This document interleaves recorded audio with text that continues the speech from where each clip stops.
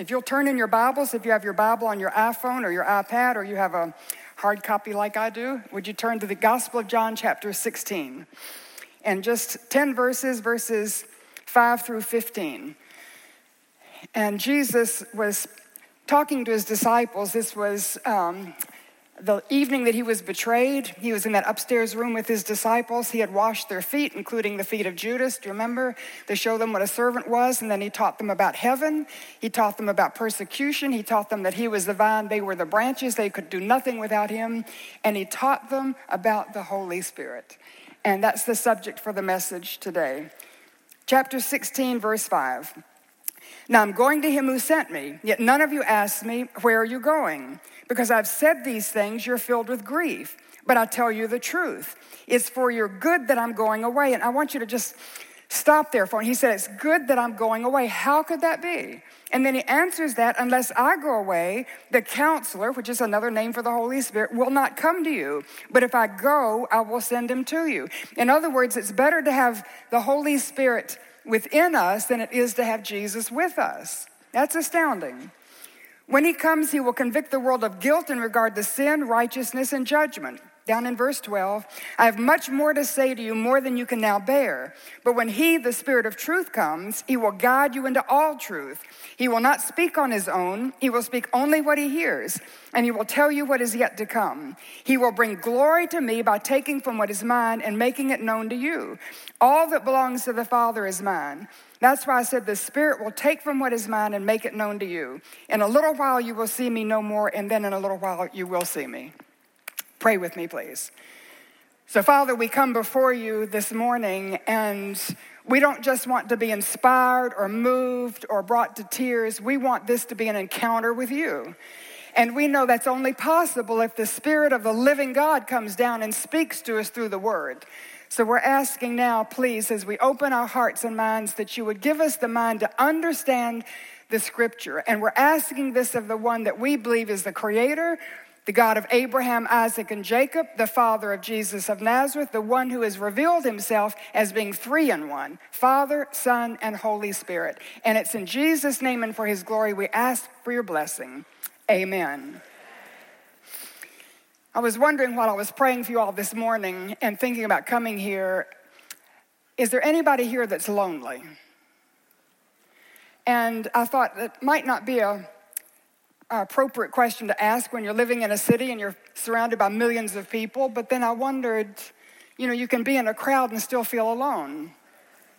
And do you feel sometimes that there's nobody who truly knows you, who doesn't really understand you, who is not there to walk beside you, listen to you, receive your trust and not betray your confidences, and somebody who loves you without condition. They don't withhold it if you please them or don't please them. They just love you. And loneliness has knocked on my door in the last 4 years, different times in my life, but 4 years ago I found my husband unresponsive in our pool, and EMS came, we rushed him to the hospital, put him on life support. 2 days later, he went to glory. I buried him 2 days before our 49th wedding anniversary. And so I was thrust suddenly into widowhood. And I know many of you know what that's like. And 3 years later, my father, whom I loved and adored, he also went to heaven. And both of those men, not because they chose to, of course, but they left without saying goodbye. So there was no chance to have a final, I love you, thank you, to say all the things that you've said, but you just want to say them at the last. And I became not only a widow, but an orphan. And then 6 months after my father went to heaven, I was diagnosed with cancer and went through surgery, chemo, radiation, the whole 9 yards. And I know many of you understand that. And there was no husband to discuss things with, no husband to ask which doctor should I go see, no father to run to and say, help me, can you set me up at Mayo Clinic or someplace? I was on my own. And loneliness knocked at my door, but I'm going to tell you something, and I mean this with all my heart, and I'm sincere when I say loneliness never came in. And the reason for that, amen. The reason for that is because of the constant companionship of the Holy Spirit. And I want to tell you about him. I was born and raised in a Christian home, and we loved Jesus, obeyed Jesus, served Jesus, told people about Jesus, but nobody taught me about the Holy Spirit. And I went to church every Sunday, and the benediction was pronounced in the name of the Father, Son, and they called him the Holy Ghost. And at weddings and baptisms, and it was in the name of the Father, Son, and Holy Ghost, which was sort of off-putting for a little girl. I wasn't sure about the ghost part of the Trinity, but it wasn't until I was a young adult and I was studying the scriptures for myself that I came into more of an awareness of who the Holy Spirit is. And in this passage in John's Gospel, there are 7 things I want to point out to you about the Holy Spirit. This may be familiar to some of you. It may be brand new information for some of you. I'm just going to share with you what I know, all right? And I keep it very simple. So in the first point in this, or the first item I want to point out about the Holy Spirit is that he's a person. And 10 times in these 11 verses, he's referred to by the personal pronoun he or him. So as Pastor Conlon read in that introduction, the Holy Spirit is not a flame of fire. He's not a dove. He's not a ghost. He's not an emotion. He's not an ecstatic feeling. The Holy Spirit is a living, invisible person. And he has a mind to think, and he has emotions to feel, and he has a will to act. And he's always been, you find him in the 2nd verse of the Bible, the Spirit of God hovered over the face of the deep. That's the Holy Spirit. He's all the way through the Old Testament. But Jesus referred to him in John chapter 14, verse 16. He said, I'm going to ask the Father to give you another counselor. And he speaks of himself as a counselor, and the Father would give another counselor. And the word another means someone exactly the same as. So he was saying that the Holy Spirit, the counselor, would be another Jesus. Someone exactly the same as Jesus. And don't misunderstand me. He's a distinct person in his own right. But he's exactly just as Jesus is exact representation of God the Father, the Holy Spirit is exact representation of Jesus. So, praise God. And there are names in Scripture that reveal the character of the person to whom they're given, like Peter was called Simon because he was wishy-washy, impulsive, and then his name was changed to Peter because he was going to be so rock-like in his faith he'd strengthen others. So names in Scripture reveal character, and the names that are given the Holy Spirit reveal his character. And he's wonderful, and I'm not going to go through his names because of the sake of time, but he is a counselor and gives you wisdom. Help me have wisdom to know which doctor to go to. He's a comforter. When my husband was gone and my father's gone, he has comforted me on the inside. He's been a helper, helping me, manage the household and pay bills for the first time. My husband always did it. Just helping me practically. And so many names given to the Holy Spirit, our intercessor, our advocate, our strengthener, our standby. Just praise God for the Holy Spirit. He is a living, invisible person. So, second thing I want to remind you of is his presence. So when did he come? And the Holy Spirit has always been, because the Holy Spirit is God. He is eternal. So in chapter 1 of Genesis, verse 2, you find him hovering over the face of the deep. And all the way through the Old Testament, he's there, but we see him more coming upon people to anoint them for, a task, to work with gold or linen, or to equip them for leadership. And the most familiar example, perhaps, is Saul of Kish. He was the first king of Israel. And when he was anointed king, the Holy Spirit came upon Saul and equipped him to lead the nation. And he went from being a keeper of donkeys to being a leader of Israel. And then when Saul sinned and disobeyed God, the Holy Spirit was taken from Saul. He was given to the King David, the next king. And when King David was anointed king, the Holy Spirit came upon him, equipping him to lead the nation. And when David sinned against Bathsheba, do you remember what he prayed in the Psalms? Oh God, take not your Holy Spirit from me. Because he knew the Holy Spirit could be given and the Holy Spirit could be taken. So the Holy Spirit has always been, but in the Old Testament, he seemed to come and go. In the New Testament, we have a totally different experience, starting at Pentecost. Jesus said in verse 7 of this passage, I'm going to send him to you. And he sent the Holy Spirit down at Pentecost, 50 days after the ascension of Jesus, after the crucifixion, 10 days after the ascension. The Holy Spirit was given at Pentecost. Let me just describe sort of the before and after, if I can, because in the Old Testament, People were made right with God. If I can use a New Testament term, they were saved when, and keeping it simple, a sinner knew he had sinned. He took a little lamb to the temple, and he grasped the lamb with both of his hands, and he confessed his sin. And it was as though the guilt of his sin, the wrong things he had done before God that displeased God, were transferred to the little lamb. The sinner took the knife, the sinner killed the lamb, the priest took the blood of the lamb and sprinkled it on the altar to make atonement for his sin. And so think of all the rivers of blood, the oceans of blood that were shed, but Hebrews tells us that they never were sure that the lamb of bulls and goats could take away sin. But every time a sinner sacrificed with true faith, it was as though God said, I owe you forgiveness. I owe you forgiveness. So in the Old Testament, all these people sacrificing, receiving all of these I owe you notes. And when Jesus of Nazareth was walking beside the Jordan River, John the Baptist said, there goes the Lamb of God, who will take away the sin of the world. And he paid up all of those I owe you notes with his own blood. So in the Old Testament, they looked forward to the cross. They didn't know the name of Jesus, but they exercised their faith through that sacrificial system, okay? In the New Testament, after Pentecost, you and I look back to the cross. We exercise our faith. You know, I'm so thankful I don't have to go to a temple and slaughter a lamb and blood spurting everywhere. But I come by faith to the cross. And I come to the Lamb of God, and I grasp him with my hands of faith, and I confess my sin, and it's as though the guilt of my sin is transferred to the Lamb of God, and the blood of Jesus makes atonement for my sin. And I'm forgiven. I'm forgiven. But listen to me. You and I have something the Old Testament saints knew nothing about.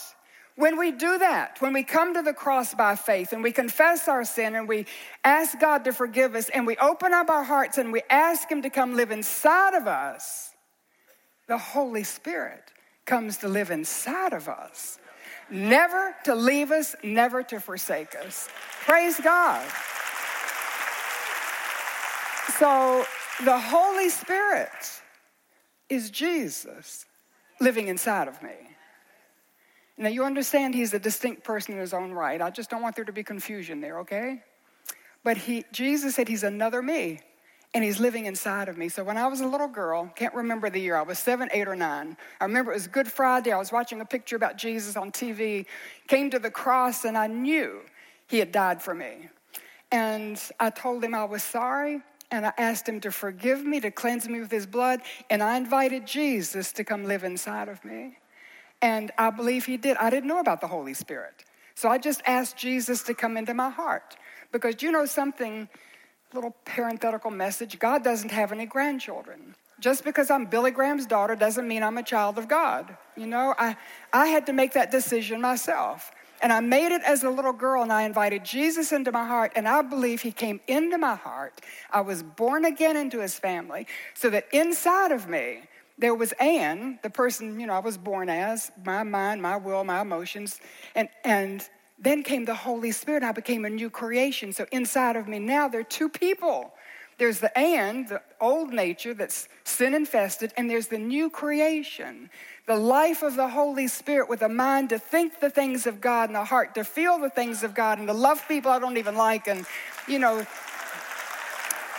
a will to do the right thing instead of the wrong thing. And that's the Holy Spirit. If I can explain it this way, you remember the Virgin Mary when the angel came to her and said, you're going to conceive a child. And Mary said, how can that be? I've never known a man. I've never had sexual intercourse.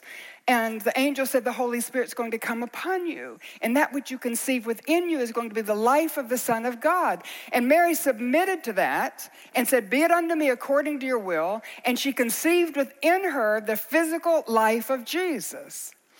And when you and I come to the cross by faith, we confess our sin, we tell God we're sorry, we ask him to forgive us, we invite him to come in, he comes in, and we conceive the spiritual life of Jesus within us. That's the Holy Spirit. We have a new creation on the inside. So this is my question. When have you invited Jesus to come live inside of you? When have you invited the Holy Spirit to come in? Please, you know, once again, don't misunderstand me. It's the same thing. You invite Jesus into your heart, he understands. He can't come into you. He's living in a man's body up in heaven, and I believe he's very soon to come back and rule and reign in this world. So when we ask him to come in, he comes in the person of his Spirit. But you have to ask him to come in. He's a gentleman. He doesn't go where he's not invited, So you have to open up your heart and invite him to come. When have you done that? And if you can never remember a time when you've done it, how do you know you have? And I'm going to give you an opportunity at the end of this message to make that decision if you haven't. And if there's somebody here that's unsure, because you say, Ann, every time somebody gives a message like this, I pray it all over again, then maybe you've never prayed it once by faith. Because faith says, God, I've confessed my sin. And your word says, if I confess my sin, you'll forgive me. So I believe I'm forgiven. And faith says, if you ask God to give you eternal life, he will give you eternal life. And so faith says, God, thank you. And faith says, God, I've invited you to come into my heart. And your word says, if I open up the door and invite you to come in, you will come in, never to leave nor forsake me. And so faith just says, thank you. And you get on with living the Christian life, okay? God doesn't mean you to live in doubt and not being assured of your salvation. So he means for you to know that you know that you know, praise God, you're a child of God. And you're going home one day where there's, will be set free. So the person of the Holy Spirit, the presence of the Holy Spirit, make sure his presence is in you. And he will never leave you, never forsake you. I couldn't have made it through the last 4 years without him. Thirdly, his power. This passage reminds us that it's his power to convince the world of sin and the need to get right with God and judgment to come if they don't. And as a mother, so often I've wanted to convict my children, And when they're little, we train them, and but as they get older, and even when they go off and get married, have you ever wanted to be the Holy Spirit to your child? And, convict them of this. And we're so good at seeing the sin in other people's lives, aren't we? I mean, I can see it in you, it's hard to see it in myself. But the wonderful thing about the Holy Spirit, especially if whoever we're praying for has the Holy Spirit, you just pray and the Holy Spirit can stir up in their lives and convict them of the very thing we see, and that frees us up just to love them. And I think that's true also of people who don't have the Holy Spirit. We just pray and, ask the Holy Spirit to come upon them and give them that spirit of conviction of sin, and the conviction of the need to get right with God, and the judgment that they're under if they don't. And we just pray, and then we're free to love them. I don't think there's any room for pride and self-righteousness and a critical spirit, because the ground is level at the foot of the cross, isn't it? And we've all come to the same place. We're all sinners. Praise God, I've been saved. I've been forgiven. I know that I'm going to heaven. But that's available for anybody. So praise God for his power. If he could transform planet Earth in Genesis chapter 1 from that dark, fluid-covered blob, he can take anybody's life and transform it. But he works in conjunction with the word. So remember in Genesis 1, the Spirit of God hovered over the face of the deep. In verse 3, then the word of God went forth, let there be light. So it was the conjunction of the Holy Spirit preparing it and the word of God going forth. So the Holy Spirit works through the word of God. And you bring that person to church that you're praying for. Bring them to where they can hear the word of God. Share the scripture with them. And then pray. And pray that the Holy Spirit will hover over their hearts and minds and prepare them to be convicted of sin and righteousness and the judgment that they're saved from when they put their faith in Jesus. So, fourthly, I want to remind you of his precepts. And I was referring to that when I said the Holy Spirit works in conjunction with this book, because this book says in 2 Timothy 3:18 that all scripture is God-breathed, useful for teaching, correcting, rebuking, training in righteousness. So the Holy Spirit has inspired your Bible from Genesis to Revelation. And if we say that this book has errors or myths or mistakes, then we're slurring the integrity of the Spirit of truth. That's one of his names. He's the Spirit of truth. He doesn't lie. He doesn't spin the truth. He says what he means, and he means what he says. And so people who pick their way through Scripture and say, well, I can't believe in Adam and Eve, and who's ever heard of a talking snake? And I can't believe in Noah and the ark because all those animals could never fit on that boat. And I don't believe in Jonah and the fish because what fish has ever swallowed a man? And I don't believe that a man can be raised from the dead. And so you pick your way through and you just grasp the things and believe the things you can understand, And you're on very shaky ground because there are many things in here I don't understand, but this is God's word. And the Holy Spirit inspired it from cover to cover, and I believe it. And God speaks to me through his word. And I don't want to digress too much, but I'll open my Bible and there'll be a phrase or a verse and it just leaps up off the page and I know he's speaking to me. And I remember after going through chemo, I went through 5 sessions of chemo and it was awful. I mean, I had side effects that even the doctor hadn't seen with my kind of chemo. And I just said, God, I can't take this anymore. And I was praying with my 2 daughters and I felt like the Lord just impressed on me that he had healed me. And so I was thanking him. And the next morning I said, God, if you've healed me, do I have to keep going through chemo? You know, I had 2 more sessions to go. And I said, I don't want just an impression when I pray. I want you to speak to me through your word. So my youngest daughter, Rachel Ruth, came over to the house and she was sharing the message she was preparing for a Bible study. It was 2 Kings chapter 5, when Naaman, the Syrian general, came to Elisha and he wanted to be healed of his leprosy. And Elisha said, go dip in the Jordan 7 times. And Naaman didn't want to do it because the Jordan River was dirty. And he said, we've got better rivers than that in Syria. But Elisha said, you dip 7 times and you'll be healed. And I knew God was speaking to me. And you don't want to go through chemo 7 times, but you go through 7 times and you'll be healed. And that's the way he speaks to me through the word. Okay, so I went through my chemo 7 times. I believe I'm healed. But I also felt God wanted me to do what the doctor said, so I went through all the radiation. And I just had my last infusion, not the big bad chemo, but the last infusion this past Tuesday.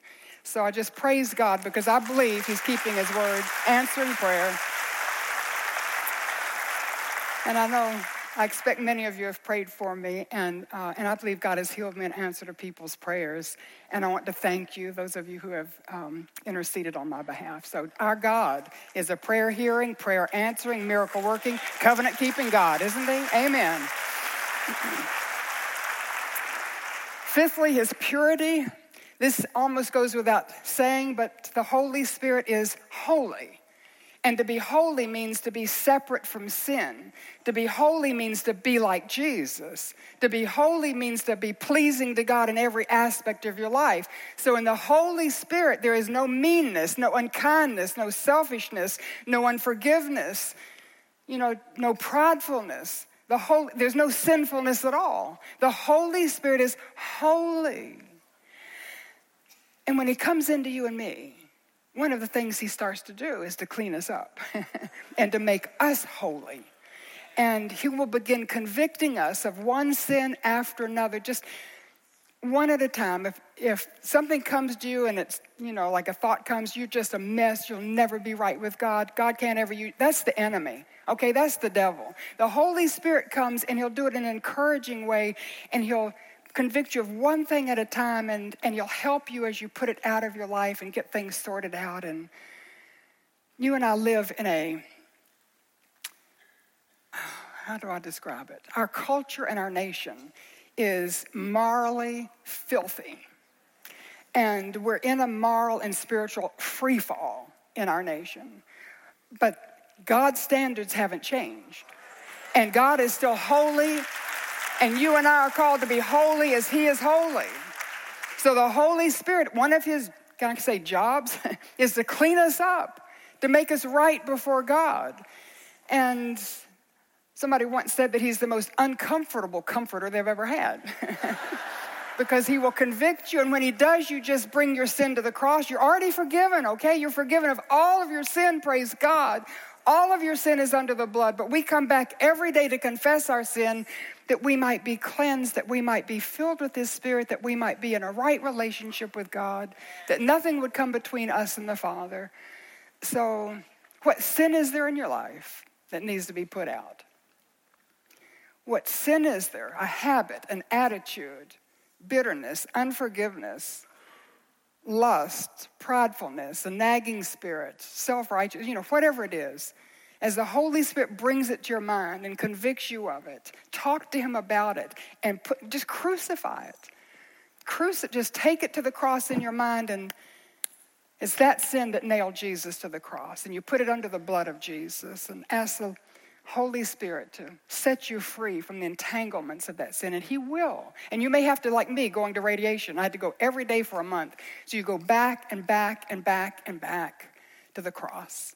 And the cross acts like radium on cancer, radium on sin, and it will break that hold of sin in your life. So the Holy Spirit is pure, and the Holy Spirit, sixthly, prays for you. Isn't that a wonderful thought? Do you have praise God. And I need prayer, and I've needed prayer desperately all my life, but especially in the last 4 years, and especially in the last year. And to know that the Holy Spirit is praying for me. Romans 8:26 says he prays without words. He can pray with groanings because he lives inside of me. He knows how I feel, how I think, my fears, my hopes, my dreams, my apprehensions, my questions. And he lives ever before the throne of God, so he can translate my prayers and convey my prayers right before God the Father. And he knows how to get answers to his prayers. So I don't know if you have a prayer partner. If you don't, I suggest you get one. Maybe it's a spouse, maybe it's a neighbor, maybe it's somebody in this church. Come to the prayer meeting that the church offers, but sometimes in a meeting like that, we don't want to share, some of our deepest thoughts and fears. But the Holy Spirit is there. You can pour out your heart to him. He never breaks a confidence. You can trust him with your feelings. Trust him with your fears. Trust him with your failures. Just let him have it and let him pray for you. He's praying for you anyway, so just talk to him about it. And he prays for you. This was my aha moment when I was studying about the Holy Spirit. The Holy Spirit loves you. Somehow I'd missed that. And I came across it when it says, don't grieve the Holy Spirit.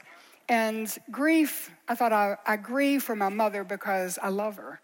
And she's with Jesus. And I grieve for my husband because I loved him and he's with Jesus now. And I grieve for my daddy because he's in heaven. And I grieve for those that I love. And that just stopped me because I thought, if I grieve for those that I love, then the Holy Spirit grieves for me. That means he loves me. So when I do the right thing, he rejoices. When I do the wrong thing, he grieves.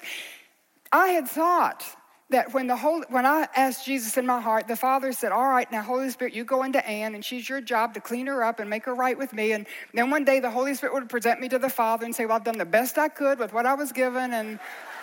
But then I discovered the Holy Spirit loves me, and he's emotionally caught up in my life, and he loves for me to do the right thing and rejoices, and he grieves when I do the wrong thing. And oh my goodness, he prays for us with a heart of love, and he wants the best for you. And he knows you better than you know yourself. And he understands you, and he loves you. And he will never leave you, never forsake you, never betray you. So lastly, his priority. And in the end of this passage, it says he takes the things of Jesus and makes them known to us. He has one priority that's twofold. And it's the written word of God. He's written and inspired all of Scripture, Genesis to Revelation, that when we read our Bibles, that we would see the living word of God, who is Jesus. So his priority is Jesus. The written word that reveals the living word.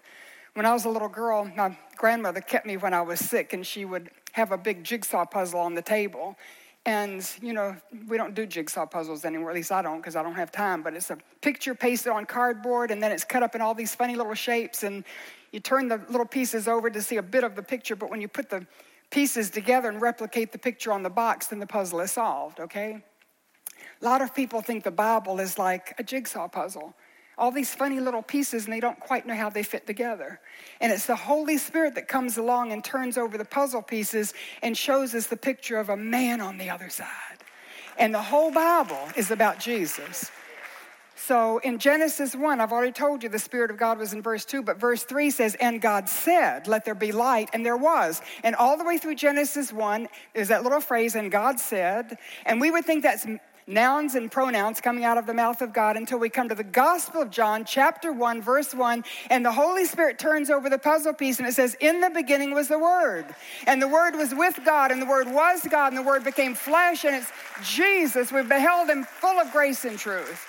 Jesus right there in Genesis chapter 1, verse 3. Chapter 2 of Genesis, when the Lord God is planting a garden in Eden, and we see him grubbing in the dirt and planting trees, and the Holy Spirit turns a puzzle piece over and shows us the pre-incarnate Son of God, the first homemaker, preparing a home for his children and forming Adam out of the dust of the ground and breathing his own life into Adam, so that the puzzle piece is turned over and we find that Jesus, pre-incarnate, is our creator, that our very breath comes from him.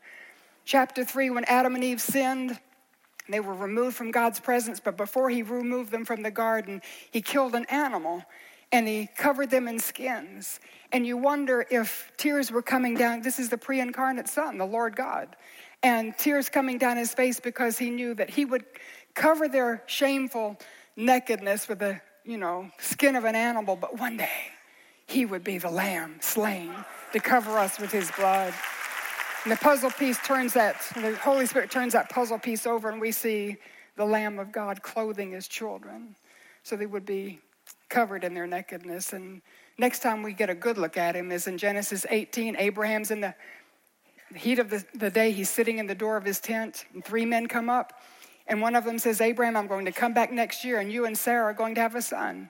And Abraham was 99 years of age, and Sarah was 89 years of age, and they'd never had a son. And next year, they had a son named Isaac, because that was the pre-incarnate Son of God. And the Holy Spirit turns over the puzzle piece, showing us that God keeps his word. And Jacob, Abraham's grandson, had gone off to exile because he had stolen the birthright, and so he had to run away from his brother. He comes back to claim his birthright after 20-some years and goes to cross the Jabbok River to claim everything that was his, and he met a man there. And the man wrestled with him all night. He wasn't going to let Jacob claim his inheritance in his own strength. And the Holy Spirit turns over the puzzle piece, and we see the pre-incarnate Son of God blocking Jacob's way until he was broken of his own strength and went in dependence upon God. And we keep on going. Joshua outside of Jericho, and he bumps into the captain of the Lord's host, and he says, take off your shoes, you're on holy ground. And then he tells him how to take Jericho, and the Holy Spirit turns over the puzzle piece, and we see the captain of the Lord's host is the pre-incarnate Son of God, and the victory had nothing to do with military strategy. Everything about obedience to God. And we can just, we can keep on going, can't we, through the Old Testament? Meshach, Shadrach, and Abednego refused to bow down to that statue of gold, and Nebuchadnezzar threw them into the fiery furnace. And Nebuchadnezzar then rubs his eyes and said, I threw 3 in there, how come I see 4? And the 4th is like the Son of God, the pre-incarnate Son, showing up in the fire with his children. Ezekiel sitting in a refugee camp beside a dirty irrigation canal, and there's a storm that comes into his life, and on the wings of the storm is a sapphire throne, and on the throne is someone like the Son of Man coming to speak to his child Ezekiel. And the Holy Spirit turns over the puzzle piece and shows that even someone in a refugee camp can be a prophet, be used of God. And Isaiah, who talked about the Lamb by whose stripes would be healed, the one whose name would be Wonderful Counselor, Almighty God, Everlasting Father, Prince of Peace. And he turns over those puzzle pieces until we come with the shepherds in Bethlehem, and they run to that stable and they look into the manger, and there's a little baby who's just been born, and the Holy Spirit turns over the puzzle piece, and we find ourselves looking into the face of God. And the pre-incarnate Son is no longer pre-incarnate. He has become carnate. He is in the flesh. And we see him hanging on a cross. And the Holy Spirit turns over the puzzle piece, and we know that's not just a crucified man by the Romans, not somebody just murdered. That's the Lamb of God being sacrificed for the sin of the world. 3 days later, we see an empty tomb, and the Holy Spirit turns over the puzzle piece, and we see Jesus as the risen Lord, and he's ascended into heaven. Until he turns over that ultimate puzzle piece, and we see the sky unfold and a white horse whose rider is faithful and true, coming back to reign and rule in this world, and it's Jesus. Listen to me. Over everything, under everything, around everything, at the beginning of everything, at the end of everything, it's Jesus. It's all about Jesus. Amen. Amen. Amen. Hallelujah. Praise God. That's the Holy Spirit's priority. What is yours? What's the priority of your life? My challenge to you, Make Jesus the number one priority of your life. And for some of you, the first thing you need to do is come by faith to the cross and confess your sin and tell him you're sorry and ask him to apply his blood to your sin, to forgive you and to come into your heart. And you establish him as your Savior and your Lord. You establish a personal relationship. Listen, God is not inviting you into a religion or into a denomination or into a tradition or into a church. God is inviting you into a personal relationship with himself. You can't get more personal than Jesus in me. And the Holy Spirit is Jesus in me. So you make Jesus the first priority by making sure you've established a personal relationship with him through faith in Jesus Christ at the cross. And the second thing you do, if you've done that, then you make him the first priority in the way you spend your time. When do you spend time with him? You spend time, even through all the stuff the last 4 years, my cancer treatments. There's some days I couldn't get out of bed till noon. Some days I couldn't get out of bed, but made time every day to read my Bible and to pray. That's the core of who I am. You can't let go of that, okay? He's the first priority. First priority in the way you spend your money, your time, who you're with, where you go, what you do. And you just surrender everything to his authority. He is now Lord. He's in control. He's in charge. And you give him the control of your life. And if you don't, if your priority is anything other than Jesus first, anything more than Jesus first, anything less than Jesus first, then you're out of sync with the Holy Spirit. So I'm challenging you today, would you get in sync with the Holy Spirit? Would you, by faith, come to the cross, receive him as your Savior? And if you've done that, then I'm challenging you to surrender everything to him, to put him first, and ask him to fill your life. The Holy Spirit, we prayed, or we sang that song, I want more of Jesus, more of Jesus, more of Jesus. Listen to me. The Holy Spirit is a person. You're not going to get him in pieces. So when you invited Jesus to come into your heart, when you ask the Holy Spirit to come in, he comes in and you have all of the Holy Spirit you're ever going to get, okay? So the newest believer here, if you just received Jesus by faith today, last week, you have as much of the Holy Spirit as I have, and I've known him, 60-some years. But this is the key. If you want more of Jesus, if you want more of the Holy Spirit, you make sure he has all of you. So, because we're very good at inviting Jesus to come in, and we say you can have Sunday morning at church, but not Monday morning when I go to the office or go to work.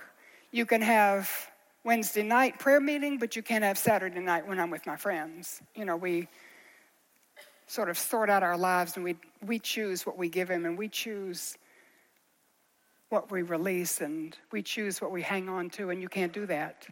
Not if you want to be filled with the Holy Spirit. And can I tell you something?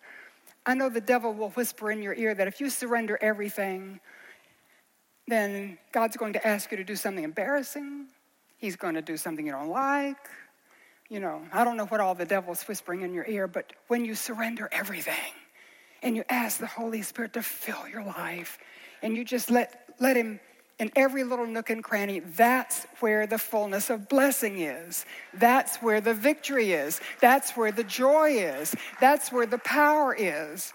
So don't let the devil come telling you, don't surrender, don't give him everything, or you're going to come up short. I can tell you from the testimony of my own life, God had much more in mind for me than I ever dreamed possible.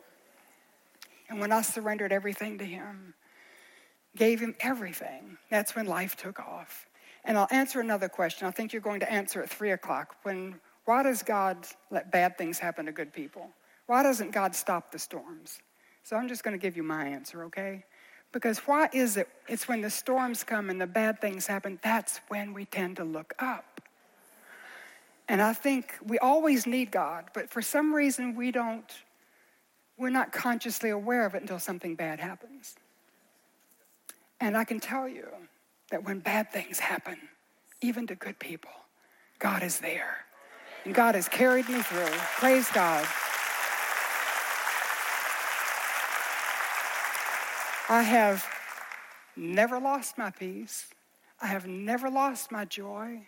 There have been tears, don't misunderstand me, and I've grieved, but never lost my strong sense of purpose. When I look back over the last 4 years, last year, I don't remember the pain and the suffering and the grief. What I remember is one blessing after another. And our God is a God from whom all blessings flow. So I want to issue that invitation if I could. And I'm going to remind you the invitation stands for those of you who have never been to the cross. If you want to come to faith by faith to Jesus today and know that your sins are forgiven, that you've grabbed him with your hands of faith, your guilt has been transferred to Jesus. He takes your sin and guilt. He takes the judgment that should have been yours, and you're under his blood. You're forgiven. And if you've made that decision, but you want to surrender everything to him and let the Holy Spirit take control, I'm just going to ask everybody to stand, and then those who want to make that decision, if you'll come down front where we'll pray for you. And I believe those who are in overflow, you can go to the front of your room or you can join us here.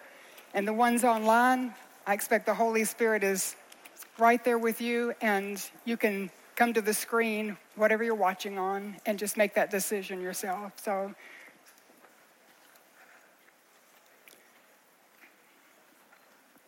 and we're just going to take a few moments.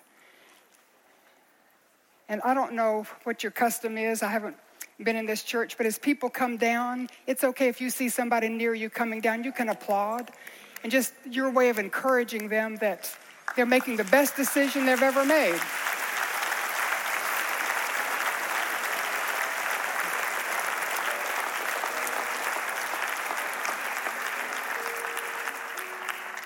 We're just going to take a few moments because especially those of you coming for the first time, barriers of a lifetime can take a few moments to come down, can't they? And if someone feels the Holy Spirit is drawing you and your heart is beating and you're just scared to come down, scared to what it's going to cost you, just reach over to the person next to you, ask them to come down with you. Come down with a friend, come down with a buddy, just come down with a stranger. Just come down, come to Jesus.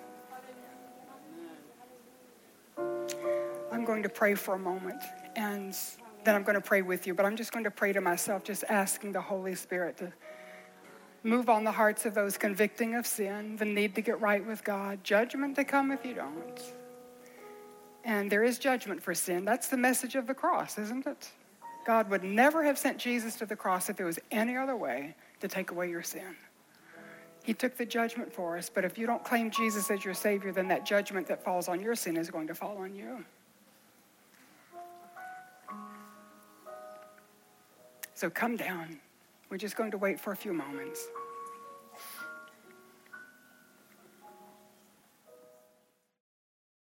I'm going to pray with those who have come, and if you're coming, you just can pray in your spirit as you come. And I want to pray first for those of you who have come for the first time. Okay, you're coming to the cross for the very first time to confess your sin, to claim Jesus as your Savior. So I'm going to pray slowly, out loud, and I'd like for you to pray after me. Would you do that? And you can pray out loud. In fact, everybody can pray out loud if you want, but I'm after the ones who've never done this before. And so you pray a prayer something like this. Dear God, I confess to you that I'm a sinner. And I'm so sorry. And I believe Jesus died for me. I grasp him right now with my hands of faith. And I believe he's taken the judgment for my sin. Cleanse me with his blood. Forgive me of all of my sin. And I believe Jesus rose up from the dead to give me eternal life.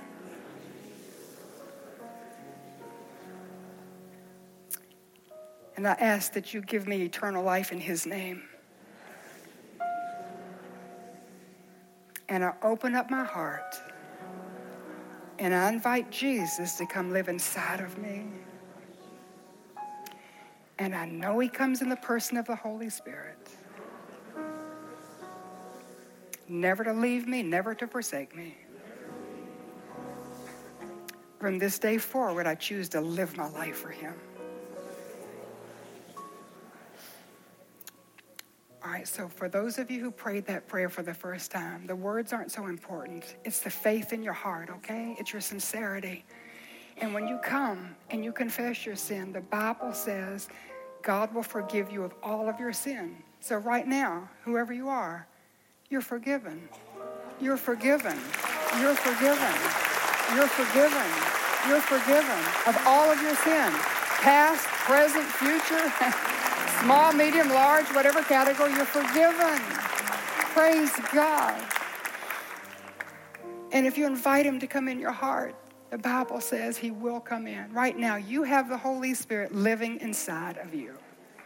And you need to let him loose. Let him have full control of your life. And the blessings will begin. And he will help you. I know some of you have just made a tangled web, you know. Just sin is so complicated, isn't it? He will help you. You don't embarrass him. You don't shame him. He knows what you've done. He knows where you've been. He will help you one step at a time sort things out. And the people in this church will come around and help you too. So you just praise God. And I know afterwards there are pastors here and people who can answer your questions. You come back at 1 for that question and answer time and just begin to grow in your relationship. I married my husband, Danny Lotz. I was 18 years of age. I thought I was in love, and I was, but I didn't know him like I did after 49 years. And so right now you're, in a sense, entering into a relationship with the Holy Spirit, and you know as much as you need to know to make this commitment, but then every day, you need to spend time with him. Every day, you grow in that relationship as you read the word, apply it, live it out, obey it, and that sense of his presence will get stronger and stronger. But I want to go back to that sin for a moment, because, you know, on my computer, I have a little trash can, and when I take something and drag it into the trash and I hit delete, it's gone. And God has just taken all of your sin, and he's put it in the celestial trash can, and he's hit delete, okay? So your sin is forgiven. Yeah, praise God. Your sin is forgiven. Your sin is forgiven. It's all forgiven. Praise God. So we rejoice with you, but I want to pray for the rest of us. Maybe some of you didn't come down, those of you who are surrendering your life to the control of the Holy Spirit. To be Spirit-filled, the best definition I've ever heard is moment-by-moment surrender to the moment-by-moment control of the Holy Spirit. And you just surrender everything and let him take over and ask him to fill you. So I want to pray a prayer of surrender for those of you who are making that decision. So Lord Jesus, we come to you now with praise and thanksgiving for those who have received you for the first time. But those of us, Lord, who have received you, but you're not in control of everything. We come right now and we kneel at the foot of the cross and we give you everything. You can help yourself to anything, everything. I mean, practical things. We give you our eating. We give you our exercise or our lack of it. We give you our entertainment. We give you our marriage. We give you our memories. We give you our miseries. We give you our sickness and our success and our failures and our future and our family and our children and our career. And Lord, we just invite you to take over. Oh, it's such a freeing thing to put that responsibility on your broad, strong shoulders. So I ask now, please, as we confess that we're sinners and we're asking to be filled with your Spirit. We know we're forgiven, but we want more of Jesus by giving him all of us. We ask that you fill us and that you revive us and that you send us out into this great city, lights in the darkness, and that you would use us to bring your glory wherever we go, Lord, that river of living water would flow into us and through us into a city that's thirsty for you and they don't even know it. So we ask that you would use this for your glory. So we pray your blessing on each one and the decisions they're making. Ask that you seal it in their hearts until they can get alone and talk to you about it and talk to somebody else and ask their questions and just begin to grow in this wonderful personal relationship that you gave your life to give us. And we pray these things in the name of the Father, who loved us so much that he gave us the Son. And we pray in the name of the Son, who loved us so much when the Father sent him to earth to die. He came down and died, if it had been for nobody else, just for me.